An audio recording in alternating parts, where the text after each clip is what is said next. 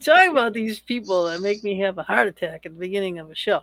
I'm telling you, come And into she's not even talking about our guest. She's talking about me. You know how I love to torture her.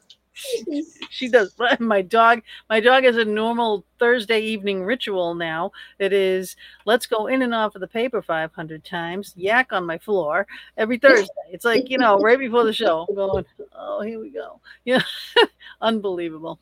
But tonight, though, I'm excited about this guest. Now, I did the test with him. You weren't there, which I Did it know. without me. Right. And I'm it was gonna a have to. paranormal thing. So, it turned into a big conversation. So, my up my alley. I love it. So I'm going to play his video, his intro video. He'll be with us as soon as it's over.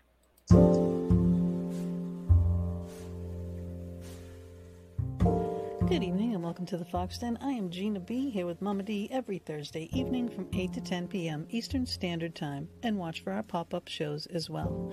Tonight we welcome Mike Anthony. He has been a professional actor and a not-so-professional bartender. It was the role of the latter that he was lucky enough to experience from an up-close perspective the ride that Hamilton, an American musical, took as it rocketed into Broadway history. His first book, Life at the Hamilton, chronicles his extraordinary time there. Beyond his life in theater, Mike's journey took an unexpected turn when his dad passed, leading him down a remarkable path of discovery. He now spends a good portion of his time exploring evidence suggestive of the survival of the consciousness beyond the demise of the physical body. A part of Mike's story will be told in the documentary series Surviving Death. His book, Love, Dad, How My Father Died and Told Me He Didn't, will be featured tonight, and we welcome you to the Fox Den.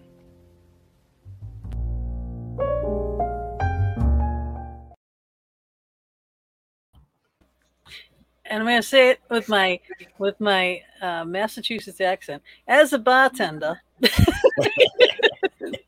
I just thought the music on that video went well, like a piano bar. Makes me feel right at home. That accent makes me feel right at home. Right, because he's from Connecticut. So, that's like the next. I'm just from Canada. Okay, fine. I'm going home now. Hi, Sharon. Hi, Michelle. You guys, I love you. Please share the show. But yes, the book, like I was saying earlier when we did our test and I was talking to you, and right when I talked to you, I had already read just the first, I don't know, few chapters or so. Yeah. And I said the very first chapter had me in tears, Mama, because it was I watched the movie. It was bringing up a lot of stuff. This is not a movie. This is up. Not yet. Netflix. Yeah. Then I watched the Netflix video. Surviving Death. Yeah, Mm-hmm. That's part of the thing. But the first chapter, though, your descriptions and everything, I was bawling. It brought up a lot of memories of how my husband passed away. So it's a really good book now, but it is a lot about your dad, a lot about you. Where do we even begin? What your journey in this book, trying to discover, how is it possible to connect to the other side? Now, you'll be preaching to the choir, right? Because I understand it. And a lot of people that watch the show can understand it. But now, were you involved or had any kind of inkling that any of this even happened before your father passed? I certainly had an inkling that people told stories about it happening. I've long been interested in the quote unquote paranormal. When I tell the story in high school about how when I was in high school, I was the co-founder of the Phenomenology Club, which is where all the most popular kids gathered on Wednesdays after school. And we, we investigated everything from, the Loch Ness Monster to Bigfoot to ghosts to aliens and UFOs, all of that stuff. But at the same time, I've also long been interested in science. And before I ended up becoming an actor, which led to bartending. But before that, I had intended to be a high school science teacher. So, and that's what I studied in college initially for the first 3 or 4 years, actually, of college. And science, the mainstream scientific materialist paradigm says that unequivocally there is no life after death. That's the mainstream paradigm, that consciousness, what we think of as consciousness, is just chemical reactions happening in the brain. And when the brain stops getting oxygen, that's the end of the story. And I've never fully believed that. I've always sensed that we're a lot more than just our bodies. And until my dad died, that vague sense that we're more than our bodies was enough for me. That was enough to go on happily, believing that there's a good chance that we survive in some way. But once he died, that vague sense wasn't enough anymore. Then I needed like real hard proof, which I was under the impression wasn't there. Right. Now, you were very close with your dad, yes? Very close. Yeah. My dad was this amazing guy. And, I think we spoke, Gina, that, my family is nuts, like so many families are in their own beautiful way.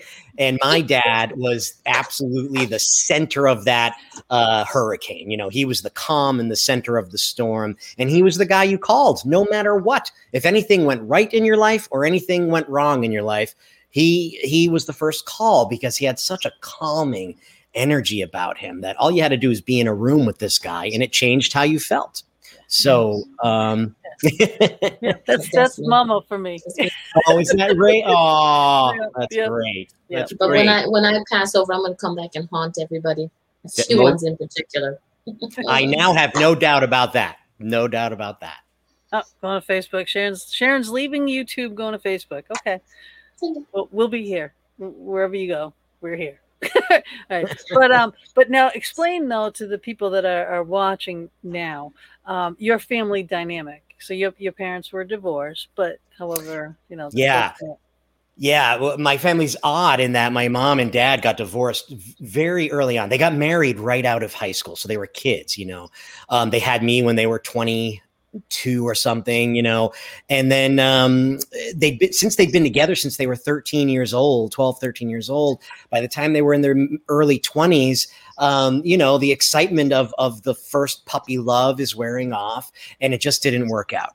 And my mom met someone else, my stepdad, and this is all public. It's in the book, and my mom, we're all open about this, and it all worked out the way that it was supposed to. But at the time, it's not unnormal for any, families to go through this. Not that part is totally normal. The part that might be a little less common is that my mom and my dad ended up remaining best friends for the rest of their lives, to the point that, and my dad befriended my stepfather, and so they stayed like this. That should be the normal. I know it should be. Yeah, because I was married twice. My first husband I divorced. We were not good married. However, we're friends now. My second husband obviously passed away. Yeah. And but we, I'm still friends now with with my ex. And why shouldn't you be? You should. Yeah. I mean, my mom had cheated on my father with my stepfather. And at the time, my dad was utterly devastated. If it had been up to my dad, they would have lived together for the rest of their lives, and I don't think he ever fully got over she was his person, and as it turns out, my mom now believes that they are soulmates, that they have a connection that goes even deeper than this life. So when he died, she was the one on the ground with him as the paramedics are there, refusing to let go of his hand, of his cold body, not wanting them to take him away. So that's the nature of that relationship. Right. And I mean, twin flames, soulmates, all these things, you've looked into every aspect, and you've covered that in the book of what happens after, with childhood things, which we'll get into in a little bit. I don't want to jump. I don't want to go skipping ahead, but I just want to kind of go along the line of the story, how it's going. So now here's your dad, kind of like the glue of the family, always showing up, and you know what I mean? And just, he'd be there no matter what. Yeah. And always happy for you guys, no matter what. Just all around great guy and a sports freak. But so how did you learn, though, about your dad dying? Where were you? I was working. I was bartending on Broadway. And it was just before intermission. And my sister frantically called me saying, have you talked to Dad today? Have you talked to Dad? And I said, no, and obviously something wasn't right.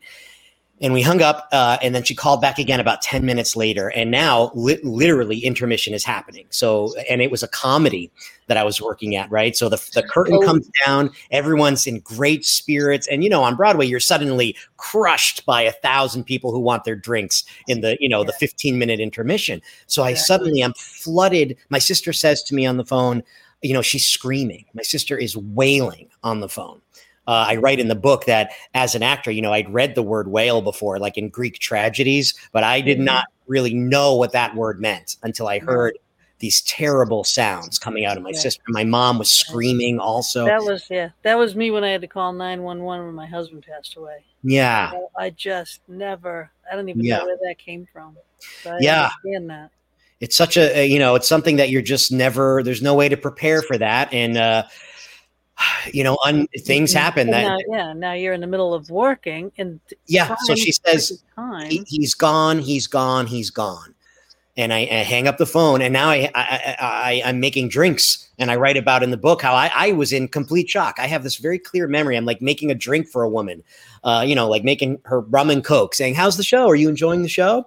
And I went through the whole intermission like that. And then after the shift, I was walking from Grand Central to the train because my family lived in Connecticut.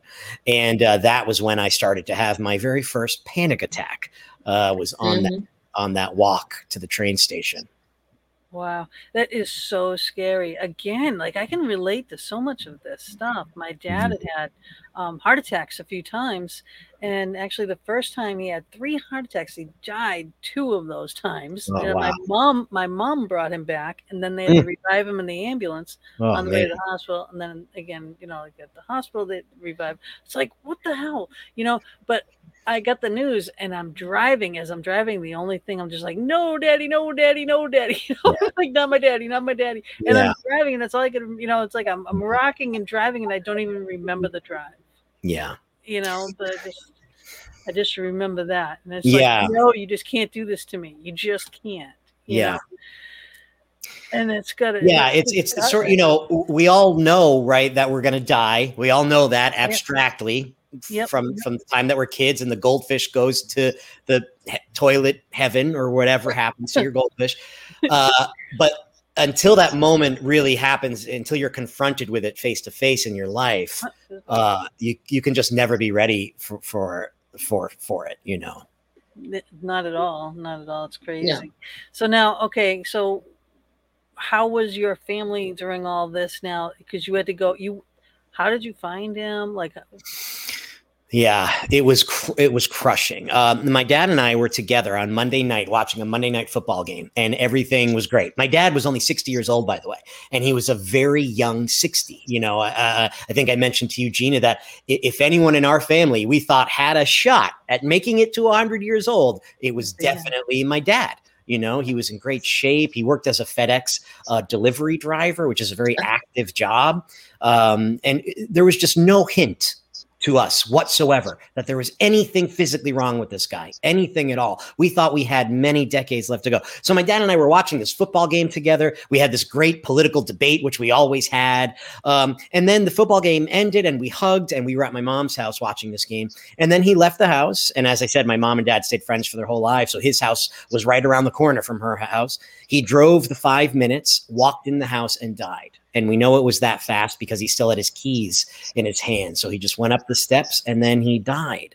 The way that we found out is, so that was a Monday night, and he was due to work the following morning on Tuesday, and he never showed up for work that day, which my dad would never. And he never missed work, right? I think like he literally never missed work. Like, I don't think he ever called in for a day of work, missing a day of work ever in his life. He had this very old school work ethic, like you. Yeah. And so when he didn't show up, a coworker of his was so worried because she knew that was absolutely not something he would do. She drove to his house after work, and she banged on his door, and nobody answered. And so she was the one who called the cops. And that's how we found out. So, oh my God. So now, how do you go from this? Now you have to go through, all the arrangements and all that kind of stuff. And now you have to go through his things. Yeah. And that was tough, right? I mean, oh God, it was the worst. Yeah. I mean, it was completely surreal for a while. I couldn't quite comprehend the idea that the world no longer had my dad in it, like it just didn't feel real. It didn't seem the guy was so alive just a minute ago. He was such a huge part of our lives. And now the picture is missing him. And it just felt impossible that could be real. And going through his things, all of his little handwritten notes. My dad kept he watched the stocks, with the very little money that he had left over from his FedEx job. He very carefully invested into the stock market, and not a whole lot. He mentioned that to you though before he left, didn't he? He did. Yeah. He had wanted to talk to me and my sister about starting to put his money into our names. And when I think about all of it now, it seems like my dad, on a subconscious level, must have had some sense that something was up. Yeah. So, yeah. Because that whole realm, now you dove head first into this whole realm on so many aspects and so many levels. Oh, yeah. And to go all out and spend all your own money to make a documentary on the facts too, on mediums, on everything that can happen to you, when the spirit dies. But why? Why did you do all that? Because I was desperate to know if my dad was still there, as some people claim, right? That life does go on. I needed to know it for sure. Just having someone tell me that he was okay, just having some religious text tell me that life goes on, that was not enough. I needed to know. But what really started this whole thing, was, first of all, we started to get these signs from my father, things that felt like they could not be coincidence, right? Like just a quick one. As we're going through all of his stuff, right? That day at his house, in that pile of scrap paper and his handwritten notes, we find this little piece of paper that he had torn off, like a 2-inch piece of paper that had the words "Believe, tell Jen" on it. Just those 3 words: believe, tell Jen. Jen is my sister.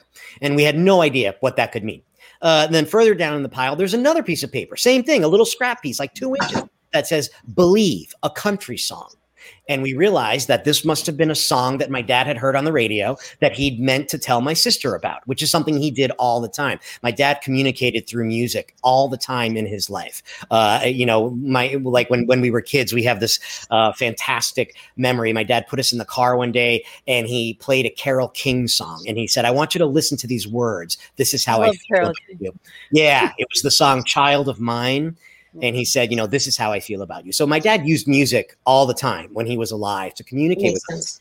Yeah. And if he heard a song on the radio or something that he thought we would like, he would tell us about it. So we were brokenhearted thinking that he had forgotten to tell my sister. He never told us about this song.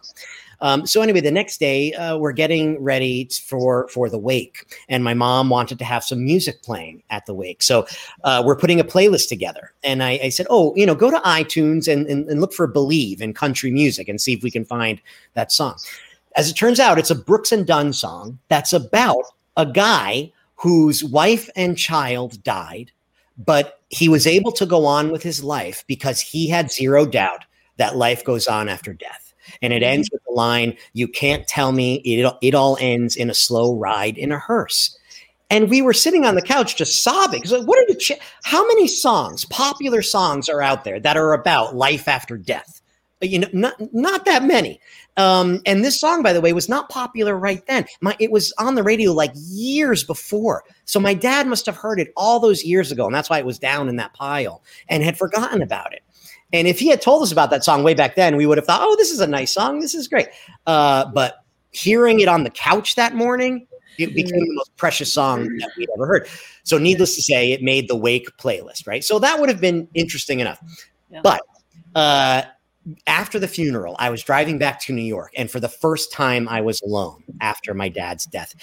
And you know how it is when a funeral is happening and you're suddenly making all of the plans for the services, and there's this whirlwind of stuff. And there's a good chance you're not really dealing yet with the actual loss, right? You're not processing it yet. And I was in the car by myself driving to New York, and I'm suddenly sobbing on the highway. I remember wanting to reach over to pick up my phone to call my dad. And the thought that he was never going to be on the other end of that line again, that I was never going to hear his voice again, I couldn't handle it. And I started to sob. And I'm thinking, I have to pull over because I'm not going to be able to see. So the whole time I'm driving, the radio had been on in the background. Now, back at that time, ever since the advent of iPods, right, I always listen to my own music when I get in the car. It's just a natural force of habit. I get in, I plug in my iPod, now my iPhone, and it's my own music playing. That day, I was just so... I just didn't have the energy. Yeah. So I didn't plug my phone in that day. So the radio happened to be on in the background. Guess what song played? Guess what? I had not been even hearing it. And then so as I'm sobbing and getting ready to pull off of an exit to try to pull myself together, I hear these words. And I'm going to turn the volume up. And I was actually afraid to turn up the volume because if I was hearing what I thought I was hearing, I was like, I am going to absolutely lose control of this car if I'm hearing what I think I'm hearing. And I turn it up and the words are blasting. You can't tell me that it all ends in a slow ride in a hearse. And this is a song that is years old at this point, years old. And I call my sister and I'm screaming, listen to this. And that just struck me as profoundly significant in the moment, and the chances of it being a coincidence seemed very far-fetched. In that moment, it felt to me like this is my dad. Somehow, my dad, out of body, did whatever a dead guy has to do to get a DJ at a radio station to play a song at the exact right time. That's what it felt like. Yep. Oh my God. Yeah. It's amazing. It's amazing the things that come through, but it's amazing. We're always saying to people, look for the signs, look for the signs. Yep. How many signs these spirits can go around restlessly, trying to get through to people that are just not paying attention. They're leaving things, they're moving things, they're leaving, dimes, quarters, nickels, they mean different things, feathers, whatnot. I mean, there's a lot of signs that are out there and people aren't picking up on them. But now when you're fresh in it, when someone just passes, you are looking. And your dad, I think he was like my late husband, very big spirit. So he was very big in death. He was very loud in death. I got EVPs of him, like Class A EVPs of him. I've got the FLIR pictures of him. A lot of him. Him coming through with a psychic that I went to see for a friend of mine, and he was there. And I told you that story about how, he said, you girlied up my living room. How would the psychic know that, So, I mean, some psychics are great, some psychics not so great, but, how did you end up in your quest? The first time you went to a psychic, explain how that all happened, who set it up, who'd you go see, and what happened? All of this stuff, it felt like it happened to us, not that we went searching for this. Like you mentioned, looking for signs. The signs that my dad seemed to be giving us were so blatant that it was like being slapped across the face. Like people see butterflies sometimes. I was like almost touched like a butterfly literally had to stop in front of my face for me to be like, that's odd. Mama's the butterfly girl. Are you a butterfly?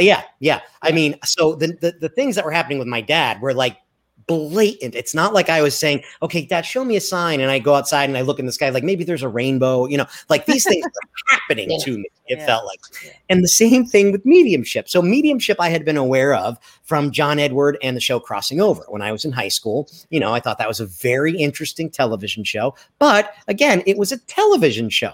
And as I told you, Gina, when we talked earlier, I had assumed that if there was anything really concrete to what John Edward was doing, some science teacher would have told me about it, right? If there was, I was sure that if any it doesn't go along with science. Science is like proven facts, and this is like, that's why we come into the play. That's right. Yeah.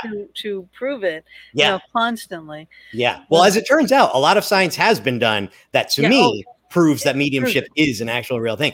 But that was my mindset at the time, that if there was any concrete evidence of that mediumship was a real thing, that there are people walking around this planet who can talk to dead people, surely science would have figured that out by now. And one of my science teachers, right after teaching me about, cell division and mitosis, would have said, oh, and by the way, there's some evidence that some brains are able to talk to dead people. And since no science teacher ever told me that, I thought that what John Edward was doing was interesting, but there couldn't be a whole lot to it, right? So that's my little fact about John Edward. Pookie, my co-host here that used to be here, Chris George, psychic medium Chris George. That's his uncle. He's related to him. Oh, interesting. Yeah, very. You bring him up a lot in the book. The book is amazing, people. Though, I mean, the length he went through.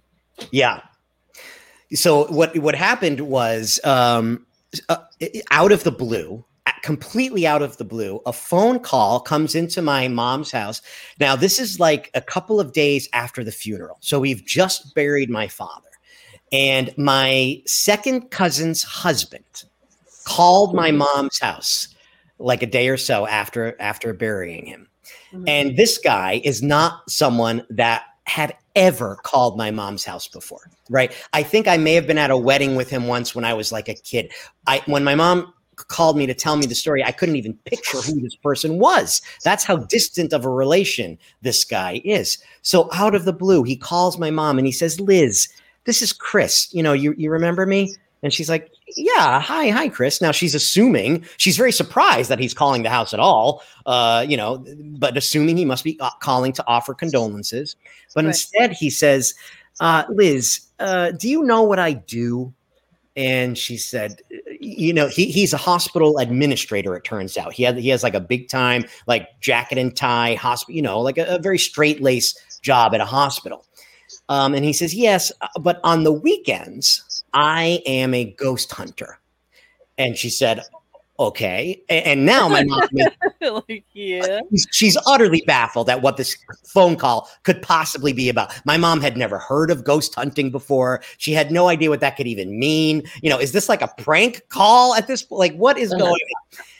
And he then goes on to tell her that they had been investigating a house that was having some paranormal activity, and he does it, like you guys do, with all of the equipment and the scientific instrumentation, and they're like serious about this.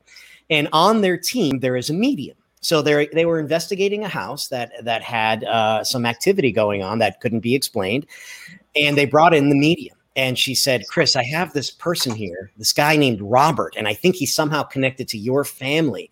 And he is desperate to get a message to his family that he's okay. He just died. I feel like this guy just died, and he is desperate to tell his family that he survived that death and he's okay. His name's Robert, and he somehow, his family is somehow connected to a fish restaurant. And when she said that, my cousin remembered my sister owns a fish restaurant. And my dad's name is Robert. So that he put that together. And so he ended up making the call. And Chris and I have now, and we're good friends now. We've talked a lot about this. And it's very funny to listen to him now tell the story about trying to make that phone call to my mom. I know. It's like, they're going to think I'm nuts. Yeah, exactly. Yeah. That's when I first got into the paranormal, same thing. I'm like, I can't, I'm a designer. I can't be going, Yeah. And all the designers I know too, we rip apart houses. So yeah, there's activity all the time. We rip apart a house, right? Yeah, most of the time, So no one says anything. No one talks about it. No one agrees, whatever. So it's like poo-pooed upon, no. But then I said, screw that. I am going to be doing what I know is out there. So my whole thing started, Yeah. So the career state. But man, you tell those stories, and then you tell the stories too. well, this happened, or, like, I have all this evidence, tons and tons and tons and tons of evidence, that there is life after death, between visual, audio, seeing it, hearing it, all this stuff myself, things moving, watching things happen, especially in here, this house, right? Yeah. Like, there's a lot that goes on. But you tell someone and they say, oh, I don't believe in ghosts, I don't believe in spirits, but this happened. Everyone has a but. Right. There's always a but, I remember this, always. Yeah. So after that happened with this stranger, this medium, it was a complete stranger. She'd never met my dad or my family. I ended up talking to Chris, and given the way that my mind works, I needed every detail about how this happened. I grilled Chris about this, and he eventually gave me the phone number to this woman, Christina, this medium who claimed to hear my dad. And I called her. And within minutes of talking to her, I'm thinking, this woman is not crazy. She is sweet. She is compassionate. She truly, it was clear to me that at the very least, she believed what she was saying. Yeah. And we had this great phone call. And then during the phone call, she said a couple of things. She's like, oh, your dad is saying this or that. And a couple of them were like, oh, how did she know that? Some interesting stuff. So I tell my sister about that, the phone call, and we were intrigued. Now, the next morning, after my sister and I are talking about this woman, the phone call I had with this medium, this non-professional medium, she wasn't a professional. She had a regular job. Her and Chris were in what they call the paranormal closet at that time, embarrassed really to talk about this stuff, worried that their colleagues would think they were nuts for investigating haunted houses on the weekends. So the following morning after that conversation, Jen is driving to work and she has the radio on, and she just happens to catch the radio station is doing a segment with a woman who calls herself a professional evidential medium. The station 95.7, which is a popular station here in Connecticut that Jen listens to a lot. And she just happens to catch this random segment with this medium after we'd had this conversation the following evening. So that struck Jen as another sign. Another interesting coincidence. Coincidence. Yeah, nothing is a coincidence. Yeah. Okay. Yeah. So, and now this woman's calling her, she's a professional so much. She's like on the radio giving readings to people. So she must be really good, I guess we're thinking. So Jen calls her and sets up an appointment. And that was when I did my first little experiment with mediumship. You did so many experiences. So many. Yeah. I mean, because, really he would just, here's the thing. Some psychics want to know a little bit of information so that they can further, and know what they're hearing, kind of make more sense of it. And others just spit out everything that they get, But people like you go in and you're not giving up nothing. It's like you don't want to tell me name before you get there. You don't want to do. I was making up fake names. I was like making up fake email address. Yeah, I was going the distance. Yeah. Yeah, just to test them. So how many, who was the first one that you went to? Was that the Angela? This woman, Angelina Diana, who's in Connecticut. And the way that she was incredible. Like everything she was saying, none of it was published anywhere on Facebook. Incredibly personal things. Of course, I tell the whole story, the details of what she said in the book. They were remarkable. But the thing that blew me away was I had set up a code word with my dad. Saying, okay, Dad, I was in his house all by myself. My dad lived in the woods, a very isolated lot in the middle of nowhere.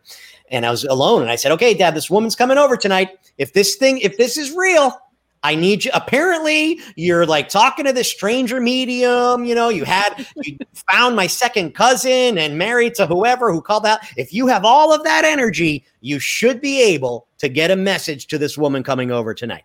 And I said, I need you to say this very specific thing. And I came up with a code word. And then later that night, she said the code word right to me. There were 7 people in the room. She looked right at me and said the code word. And that's what really kicked off the investigation in earnest. All right. And then so now you're starting to go to all these mediums because you're feeling connection with your dad again. I mean, it's like your dad is really desperately hanging on, and he knows that you need this. Right. I mean, it started to feel, I mean, I'm thinking, okay, if there's any chance that this is real, if there's even the glimmer of a chance that my dad is over there outside of a body trying to get messages to us, the least I can do is meet him halfway. You know, I'm not just going to give up on this. If he really is over there putting in all of this effort, I got to try to figure out if this is real. And given the nature of the way the dominoes had been falling, as well as these external signs that had been happening along the way, like it wasn't just the song. There were these other things that were happening. They're all in the book. It felt to me like something genuine could possibly be happening here. So, yeah. So then after we had this experience with this first medium, then I start thinking, okay, well, what if it's telepathy, right? What if she's reading my mind and that's how she got the code word? Now, of course, if telepathy were proven to be true, that alone completely shatters everything that my science teachers taught me, right? That completely would shatter the current scientific paradigm entirely, if it were just telepathy. So to try to test for that, we went to another medium. And this time my mom was not going to come with us. And so this guy was a guy named Jonathan Lewis in Long Island. And when we left that morning, we said, okay, Ma, we need you to now talk to Dad after we leave, and you come up with a code word. You're not going to tell us. You're going to talk to Dad all by yourself. We're going to go to this medium and see if Dad can get this code word to this medium. So it won't be in our brains. So at least telepathy is ruled out as far as the people in the room go. And sure enough, Jonathan Lewis was incredible. He is sort of the protege of John Edward. They're good friends, and he's the medium that John Edward sends people to now since he's so booked. And everything Jonathan Lewis. There's a lot of good mediums in Long Island. I don't know what it is about Long Something about Long Island. I know it's Staten Island. I know. Chris is from Staten Island. Yeah, something in the water out there. Yeah. Send it. Honest to God. Yeah. So Jonathan Lewis, he was amazing. Again, said all of this stuff that's not published anywhere, not in any obituary, nowhere online, highly personal things. Like he talked about part of the conversation my sister and brother-in-law had on the drive down, like that level of specificity. Yeah. So and was he the one with the clothing incident? No, that was Anthony and Diana at a later time once I was testing her under controlled conditions. So anyway, everything Jonathan said, almost all of it made complete sense to us. There was just a couple of little things that did not make sense. And of course, one of them happened to be the code word that my mom had given him. So that ruled out, he at least wasn't getting the information out of our brains. If it was telepathy, his brain was doing something incredible and somehow found my mom sitting in Connecticut, found her brain and got it out of her. Well, that's what the Nazis thought. They were trying to, use that for the war. They were trying to use all those psychics. Oh, the United States too. And yeah. But yeah, I think they started it. So yeah, I mean it's not like it's a new thing. Not at all. Never. I mean, divination goes back as far as man. No, I mean, this is one of the things I highlight in the book, that when I really started to research in this, the United States government, again, it mostly started, the Nazis, but Russia especially was involved in remote viewing, trying to steal secrets using clairvoyance, basically. And so the United States said, well, if they're doing this, we better look into it, just give it a look into it. And of course, they ended up having stunning results, a project called the Stargate Project. And this is, by the way, all now public. Not all of it, a lot of it. The CIA has recently released a lot of this stuff. It's unclassified now, and it's on the CIA website. So people can go, you can go for yourself if you want to see with your own eyes where the CIA, the Central Intelligence Agency, concluded that clairvoyance is a real thing, that ESP is a real thing. After millions of dollars of research, the CIA, I want to go back to my high school physics teacher and say, Mr. Vance, you didn't tell us about this. Falling asleep. Yeah. So I mean, what's going on? It's okay. What's that? I'll be back. Oh, okay. What's going on? She's kind of gifted herself. Oh, does she have a connection happening?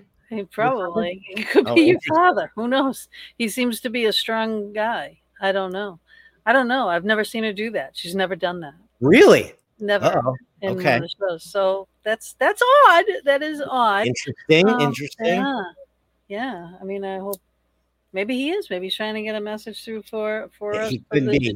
He's pretty good at that. He's pretty good. That would be awesome. That would be awesome. It would. But you've also brought up here too, and I'm going to put this up, right? The Forer effect in psychology, the phenomenon that occurs when individuals believe that personality descriptions apply specifically to them more so than other people, despite the fact that the description is actually filled with information that applies to everyone. All right. Now, this is a thing that, like a lot of psychics, more fake psychics, the ones that are trying to pull things out of the air, or the ones that are getting the stuff in the air, right. All that kind of stuff is going on when you go to big gallery readings. Right. Right. And it's like you can say a generic thing. Yeah. And everyone thinks it's about them. Exactly. Yeah. Same thing. You put up a Facebook post, everyone thinks it's about them. Right. It's like that's right. That's a great point. Yes. Are you guilty? Because no, not about you. Great point. Yeah. Yeah. Yeah. It's definitely something to be looking out for. And sadly, of course, there are people who fake this stuff. And the history of mediumship is fraught with cases of fraud. And because of that, it's tainted the whole subject, so much so that it's hard for a scientist these days, a mainstream scientist, to go to the board of directors and say, "Hey, I want to study mediumship," because it's not looked at as a serious inquiry. It's looked at because it is the history. It began with Houdini debunking mediumship. That's sort of where it started, and he did such a thorough job, even though. There's a whole lot to talk about with regard to Houdini, but in the public eye, he did such a thrashing of mediumship that it stuck. That stigma stuck to this day. To this day, an average person, a lot of people have said to me, "Yeah, but what about Houdini?" People who don't know anything about the research that's out there, but they heard someone say once, "Oh, Houdini debunked mediumship," and that's Penn and Teller don't like yeah. It's a part of how the human brain tends to work. It's very easy for something to become reality in our minds. We can hear someone say at one time, someone who is speaking with authority, maybe, Houdini debunked mediumship. And we might just hear it once, and then we don't look into it any further. We figure that person who said it with authority, they must know. And so that becomes our reality, even maybe subconsciously. And so that's sort of what modern mediumship is working against, are these cases of fraud that have entirely tainted the sort of the subject as a whole. I'm telling you, yeah, we have to deal with that a lot, I'm sure. A lot. But you also brought up the Amazing Randi. And one of the things that every time I'm reading your book and you would say something or some reference, I'm like on YouTube looking up these different and you did reference this one thing, and I actually put the clip up here for the trailer for An Honest Liar. Yep. Amazing Randi. I gotta play this for people. Sure, yeah. Because now you see these when you're in this pursuit of trying to find the truth and knowing because your father's giving you all this information that it's not bullshit. Mm-hmm. If I thought that any of this would be used, I would abandon the film entirely. Gentlemen, I'm the Amazing Randi. The Amazing Randi. The Amazing Randi. Ta-da! A conjurer, prestidigitator, liar, cheat, and fake. The life of Harry Houdini reads very similar to the life of James Randi. If you're going to get your head cut off, you go to the best guy. Amazing Randi was the best guy. Randi, you've been going around the country trying to debunk those who say that it's psychic power. I can't think of that technical term. Oh, yes, both. What I do is bending or breaking objects. Uri Geller flew the pants off them. It was astonishing. Bend. Look. Can you do the spoon bending trick? Does Dolly Parton sleep on her back? Do you know how many times Randi tried to ruin my career? You've been taking a lot of medication. Peter Popoff is a very dangerous man. In the name of Jesus! Popoff just seemed to be able to hear the voice of God and know all about people. John 3784. He wondered how he got the information. I dressed as a security guard. I appeared in disguise. you. Randy is trying to say this is a big hoax. Duh. I'll take 2 8 right 10. That man that puts the fear of God into all those psychics. The Amazing Randy! The easiest way to be bigger than yourself is to lie. I was terrified. A man who's devoted his whole life to uncover real deception has at the center of his life a deception. Only one of these people is sworn to tell the truth. What a situation. No matter how smart or well-educated you are, you can be deceived.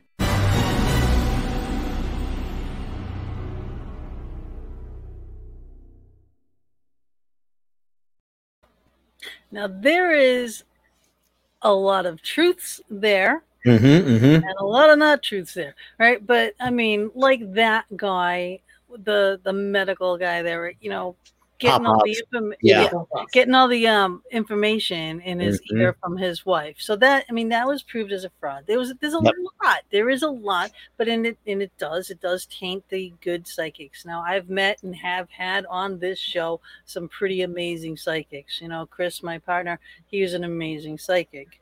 You know, there are few. The man that I went to see, my husband said he girlied up my living room, and that story, just so the people that don't know, my house, I'm an artist. I would faux paint everywhere and do all kinds of stuff. I built this big addition with my late husband, and the walls were beige, and he said, please, can we just leave this one room alone? You just leave it alone.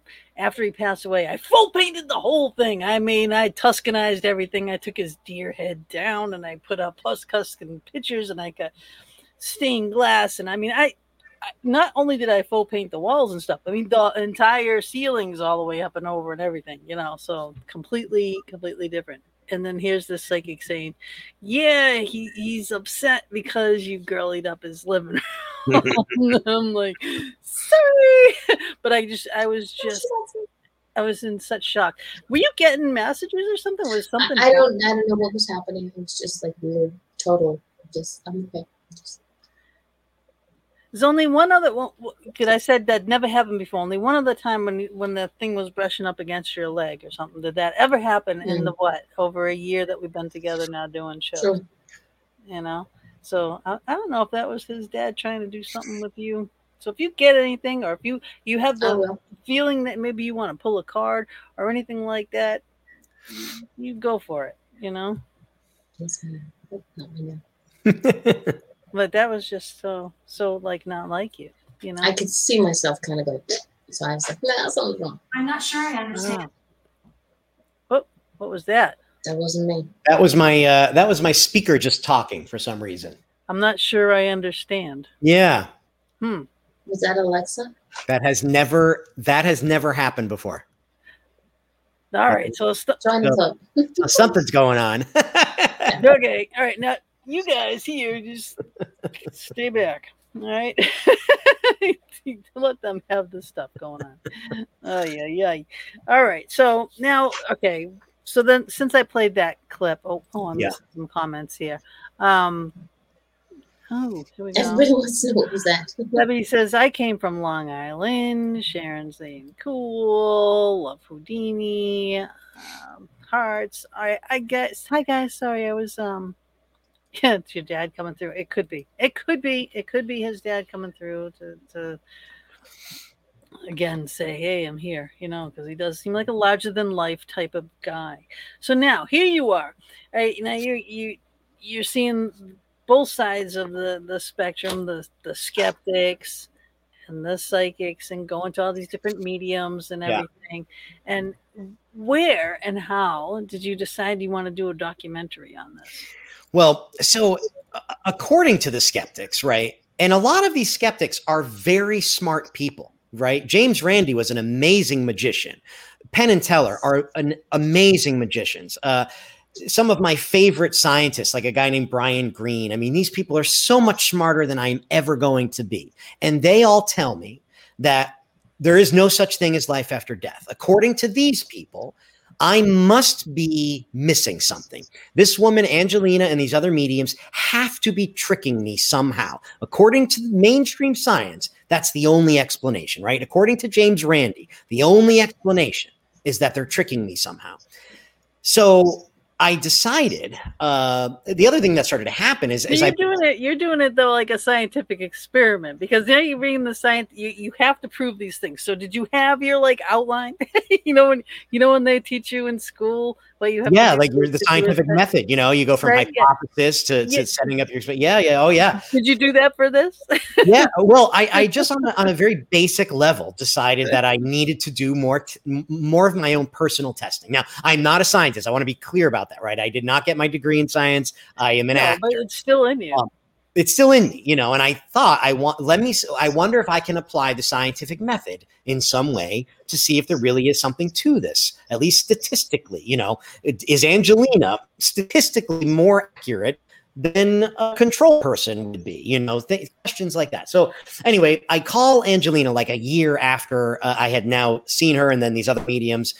And I say, listen, I need to know if this is real or not. I'd like to make a documentary where I'm basically going to test you. I want to sit you in front of a camera, press record, and then walk complete strangers into the room and see if you can do for them what you did for me, when I know there's no way you could be cheating, when I know there's no way that at least you can't be Googling anything or having detectives follow them or anything like that, And to my surprise, she said, sure, I'll do that. And she signed the release also, by the way, giving me the rights to the footage before we even started, which was very trusting on her part, because an editor can make a person look amazing. You can make someone be the hero or the villain, depending on what the editor wants to do. So for her to sign that release, that showed some really amazing trust. And that always stuck with me, how quickly she did that. And by the way, she also never had any stipulations on any of these tests that I did. She let me do whatever. She never said no to anything I proposed. So that's how we started the casual experiment. And I'm careful with the word experiment now, because as you know, later in the book, I talked to real scientists who sort of berate me a little bit, saying that was not an experiment. That you let me show you what a real experiment. Because you have to have, Oh yeah, the controls that are in place. All that. Everything. That's but that work is being done by real scientists, and I get to that part in the book as well. But just for my own personal experiment, that's how I started. I had, and I wouldn't even tell people on the crew who was coming in, right? So often I was the only person on set who knew who was going to walk into the house that day when Angelina gave these readings. And person after person, I watched her change their lives and come up with the same kind of information that she came up for me. In a way I could absolutely not understand how she was doing it. And then I sort of got the experimental controls got tighter and tighter as I went on. So eventually I start thinking, okay, the Forer effect that you mentioned earlier, or in cold reading, which is what skeptics say Angelina must be doing, is, you're reading people's facial expressions, their accent, maybe, their vocabulary. You're using all of these various cues and assimilating them into a picture of who this person is, and using that information to basically fool them into believing that you know stuff that you couldn't know, right? It's called cold reading. Right. So I think, okay, let's see if we can limit the amount of at least visual cues Angelina's getting. So in the next stage of the experiment, we set up a divider. Angelina was placed behind a wall, basically, and the sitter would come in, never seen by Angelina, and sit on the other side of this wall. So there were no visual cues she could be getting. All she did was hear the person's voice. And by the end of it, I'm thinking, okay, she's still getting these incredible results when she can't see the person, but maybe she's using audio cues, something about the person's voice or timbre or rhythm or whatever. Maybe you can sometimes tell a person's age somewhat by voice. Maybe things they say, keywords and words. Yeah, phrases. Absolutely. So by the final stage of our little experiment, not only was the person behind a divider, but they also never spoke. We had them, they just pressed a button for yes, no, or maybe, which lit up a little light on Angelina's side of the wall. So she was never hearing or seeing the person. They could be anyone on the planet and she was doing the reading. So let me just give you an example of the type of information she was able to get when she could not either see or hear the person who she was doing the reading for. We had a young woman whose brother had died in a terrible accident on the highway when his car flipped over and exploded. Okay. This woman, Angelina, immediately in the reading says, immediately, it was in the first 10 seconds, says, I'm smelling first she says, I have someone who's like an older male figure to you, a father-like figure, not a father figure, but a father-like figure to you, which this girl said this guy very much was. She was only 2 when he died. He was 19. And her dad tells her that her brother doted on her like he loved his little sister. So very much like a paternal type of an energy. So anyway, Angelina says, I have this like father-like figure, an older male to you, very connected to you. And then she says, I'm smelling gasoline. And now again, there are no audio cues or visual cues. Angelina is looking at nothing but a wall. And then she says, this person died in an explosion. Now, how many people die in an explosion? That is not common. Way to die.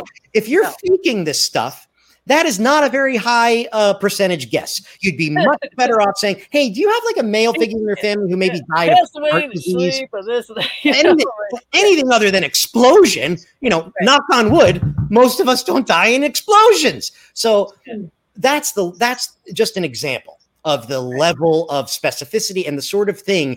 And again, that was the first thing Angelina said. It wasn't like she was making all of these guesses about how the person died. She didn't say anything about cancer or heart disease or any of these much more common ways of passing. She said one and only mode of death. And that mode of death was explosion. And that guy died in an explosion when his car exploded. So, by the end of that, and I have now done this with like 20 people. I've had Angelina do 20 readings, over 20. And every single one of those people, every single one of them, and some of them were very much on the skeptical end of the spectrum. I had sort of a wide range of, some people completely believed in mediumship before they came in. Most people were sort of in the middle, like agnostic, I don't know yet. I've never seen a medium before. I don't know. And then some people were very much like, I don't think this is real. Sort of like me thinking, I think I would have heard about this already if this was real. Yeah. Every single one of the people came out of that believing that at the very least, Angelina was doing something paranormal. So 100% of the people she did a reading for, 100%. Said that the information was so accurate that they couldn't say whether or not she's talking to dead people, because obviously that's another step. But she was definitely doing something, according to them, that seemed out of the normal. Out of the ordinary. Yeah, not normal. Right. But skeptics too. We have a friend in the paranormal community, Kenny, and he is our friend, the skeptic. But he takes it to such a level. We took him on for Ghost Detectives. We had him at one of our things we were filming for an episode. And because he was there and because he was like just constantly doubting this and the negativity he was putting out of there, it threw us all off, and we got like hardly anything, not even enough to like really make an episode. There was like a lot of things that are claims there, but I think that negative energy like that, have such an adamant, staunch, skeptical person can really disrupt, and put off spirits that they're not going to, come in. Right. So what are they going to do? Fight with someone? They're not going to do that. Yeah. So that's the sort of the big conundrum, right? It does seem clear to us now that I shouldn't say clear. When it comes to quantum physics, nothing is very clear, but there is evidence suggestive of consciousness's involvement with the manifestation of physical reality, right? And if it is true that somehow our consciousness affects physical reality and our desires can manifest, it's possible that a negative outlook might make it so something does not happen. And it could be that is why we have sort of a crisis of replication when it comes to science. So this happens a lot. For instance, at SRI, the Stanford Research Institute, which was run by Hal Puthoff and Russell Targ. These guys were holding top secret security clearances. Russell Targ helped invent the laser. Like, these are not. This girl here, she works in that. The things she does, I have no clue. Is she a quantum physicist? She's a big mathematician, works with all kinds. Oh, great. Sharon, what do you do? Just put up there what you do, because she does all that stuff. Sharon Phillips, is that who we're talking about? Yeah. Yes. Yeah. So it amazes me.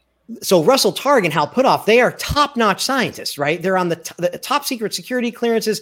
Russell Targ helps invent the laser. I mean, these are brilliant scientists.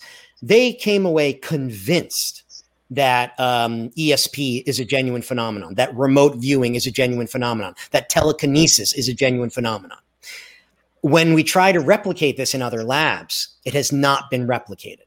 And this could be, now Russell and Hal are open-minded scientists, as a scientist should be, right? They do not rule things out. They require evidence before they believe it, but they will accept the evidence if it happens. Some scientists are rather closed off. They a priori have decided something is or is not real, possible. Yeah. And it's possible then that is why in their lab, they are not able to. They're not going to put the effort into doing it. Engineering all of it. She engineers everything. She dreams of things and knows how to create things. That's how Tesla worked often. Tesla, who was an amazing engineer, he would dream of things, see things in his third eye, and then create them. Exactly. Well, that's what Bob does. Bob builds all this equipment, or I'll say, I want something that does this, like the spirit box, to make the spirit box easy. Yes, we're going to play the videos in 2 seconds. To make the spirit box easy, and all of a sudden he just comes up with it. He comes up with a plan to do it. Mm-hmm. So it's she says she loves Tesla. We do have to go to our commercial break here. We are at the midway point. So I'm going to play a few commercials and we'll be back in just a little bit. Please hang with us, guys. This is amazing.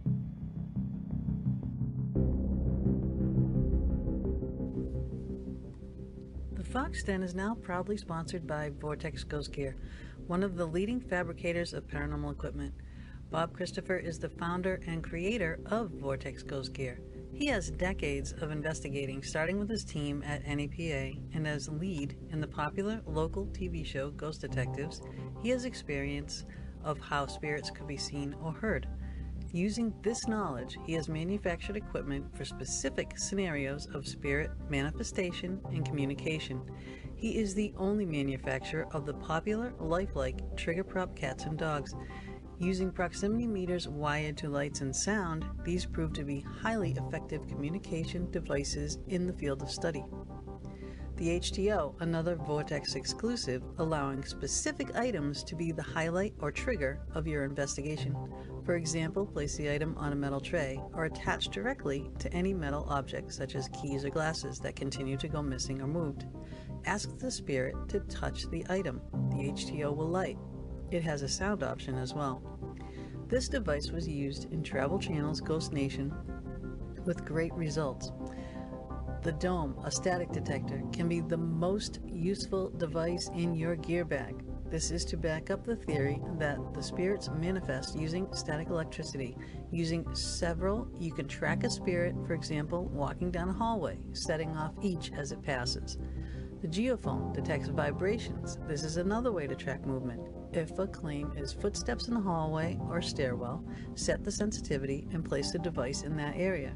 Its band of lights will show a range of vibrations from the slightest tapping, lighting only a few lights, to the loudest thumping, lighting the entire range. The EasyScan ghost boxes are very popular due to the ease of use. They are custom decorated to the individual or team using them. Bob programs and uses an Arduino-based computer scanning FM waves to potentially communicate with the spirit realm in real time. Every box is unique and all custom hand decorated by Gina Bankston. The V-Pod has a special place for those who love the idea of REM pods. Use this sleeker, smaller, easier to transport device. It is a must-have in your gear bag. Take your investigating to the next level with many of Vortex Ghost Gear's unique and custom creations by Bob Christopher. Visit www.vortexghostgear.com to view all the products and get your equipment today. You can also investigate with Bob and Gina with ghostly excursions, taking people to some of the most haunted locations in the USA. Visit www.ghostlyexcursions.com and join us on our next adventure.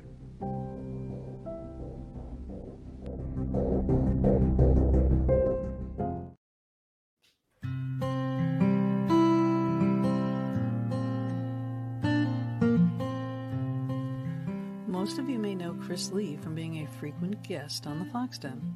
Chris Lee is a Canadian clinical hypnotherapist specializing in his system of life therapy, which eliminates people's persistent aches, pains, fears, and phobias, and debilitating emotions without prescriptions, necessary operations, nor ongoing therapy. Many of you already have his hard copy books from his Life in the Past Lane series, and some of you also know that if the books were not readily available, Chris has been very accommodating in sending those books personally. The books include Life in the Past Lane, Fears and Phobias, Aches and Pains, Crimes Against Humanity, with 2 more in the works. Book 5, History, Fact or Fiction, will be available soon. These are fascinating client true stories and testimonials confirming his system works. He can also teach you how to do a system as well. Currently, Chris is away for a prolonged period of time and is not able to send the hard copy books, but there is a silver lining. He has now made his books available as digital ebooks. To place your order, you can email Chris at book@pastliferap.com or visit the site www.pastliferap.com. While there, hit the shop button where you can see all the books and their descriptions. You will find the currently unavailable hard copy books priced at $15 plus shipping. You will also find the newly added ebooks, which are available for only $7.50 with obviously no shipping. The quickest way to start reading this amazing series. Payment is by bank, e-transfer, or PayPal. Go to www.pastliferap.com or email Chris at book@pastliferap.com to get your ebooks.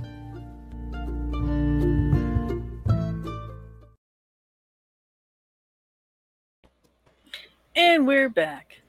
So you too can have your ad on the Fox Den if you would like, and let me know. So now we are back with Mike Anthony, and he is the author of Love, Dad, How My Father Died and Then Told Me He Didn't. And also now there's also Life at the Hamilton. But however, we are talking tonight about this book, Love, Dad. You can get this book on Amazon, and he was also on Surviving Death, a Netflix series. So now while you're making this, that's what you watched. I watched it too. That when you're making this documentary, you ran across someone, and that someone got you into this series with Netflix. So how was that? Just explain that all to everyone that doesn't know. Yeah, through a very strange, again, set of coincidences, I became friends with Leslie Kean, who is a writer and a journalist for the New York Times. And she wrote a book about UFOs a few years ago that was a bestseller. And so I knew her name from that book. And then she wrote this book, Surviving Death. And she spent 10 years investigating the sort of evidence that we're talking about.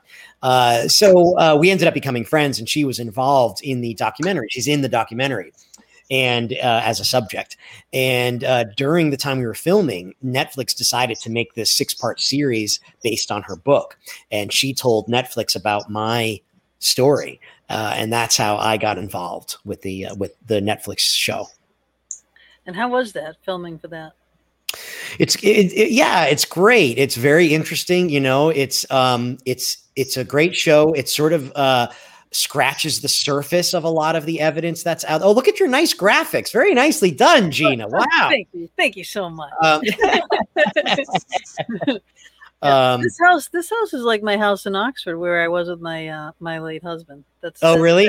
That's what it looked like when we first bought it, and then we revamped everything. We put a roof over the bay window. We switched out all the windows and everything. Yeah, but that's how it looked. It was even that color. That's the house where my life totally changed. That living room by that bay window over there. Yeah. So yeah, the series is great. It's a nice introduction to people who maybe have not heard about a lot of this stuff. It covers various lines of evidence like near-death experiences, mediumship, end-of-life experiences, which I find a very comforting subject to look into. People who are, if you talk to almost any hospice nurse, chances are they'll have a story about someone who suddenly is seeing their deceased relatives waiting for them at the foot of their bed or something along those lines. And then children who remember past lives is another episode. So that was amazing. You wrote a lot about that in the book. Yeah. That was an amazing that stuff scenario just to even think of. Blew me away, that stuff. I couldn't believe it, that it was real, and the amount of evidence. I was shocked. So much so that I drove all the way down to the University of Virginia because I'm the kind of person who I need to see these people face to face to take a real measure of the person. So I went down there and talked to Dr. Jim Tucker, who is the head of the Division of Perceptual Studies at the University of Virginia. And again, the University of Virginia is not like some rinky-dink little university. It's like consistently in the top 10 public universities in America. This is a highly regarded institute of education. And Gina is the best. I agree.